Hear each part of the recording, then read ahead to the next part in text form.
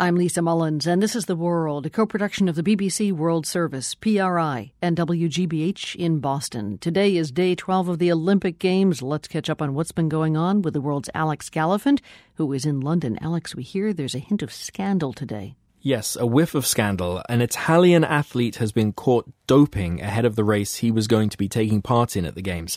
His name is Alex Schwazer, and he's the defending Olympic 50K or 50 kilometers race walk champion. He won that title 4 years ago in Beijing. And now Italy's Olympic Committee has withdrawn him from the country's team because of this failed doping test. And I guess he's admitted to taking which drug? It's a blood-boosting hormone commonly known as EPO. The doping test took place in Italy before he arrived in London, so London's organisers will be relieved about that at least. So far these games have gone pretty much untainted by doping offences.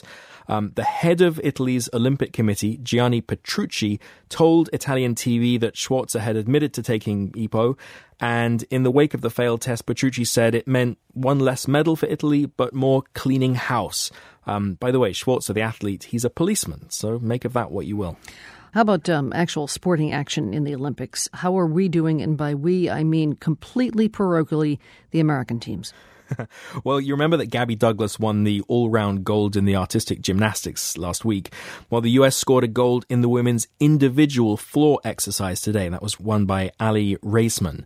And more gold medals, I have to say, Lisa, for the host nation today, for Great Britain, including one for Sir Chris Hoy. We have Sirs over here.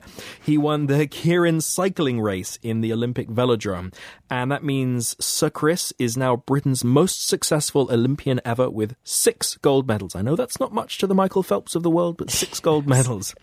That makes him arguably the greatest sprinter ever in the history of track cycling. Yeah, but how's he do in the water? He's a very good cyclist.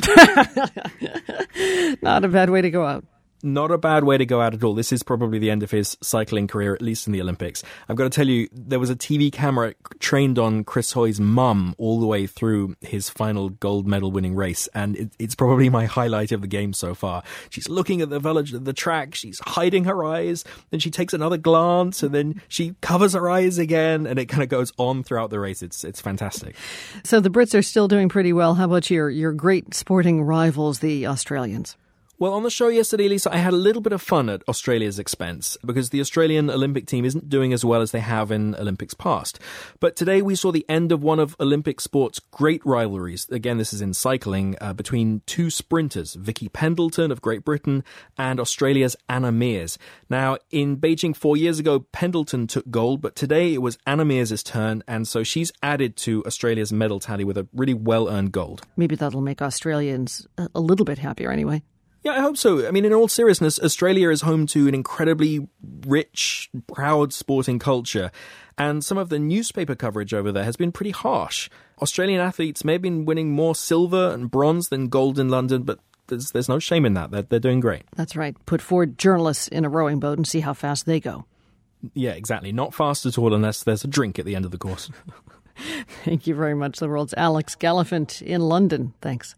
Thank you, Lisa.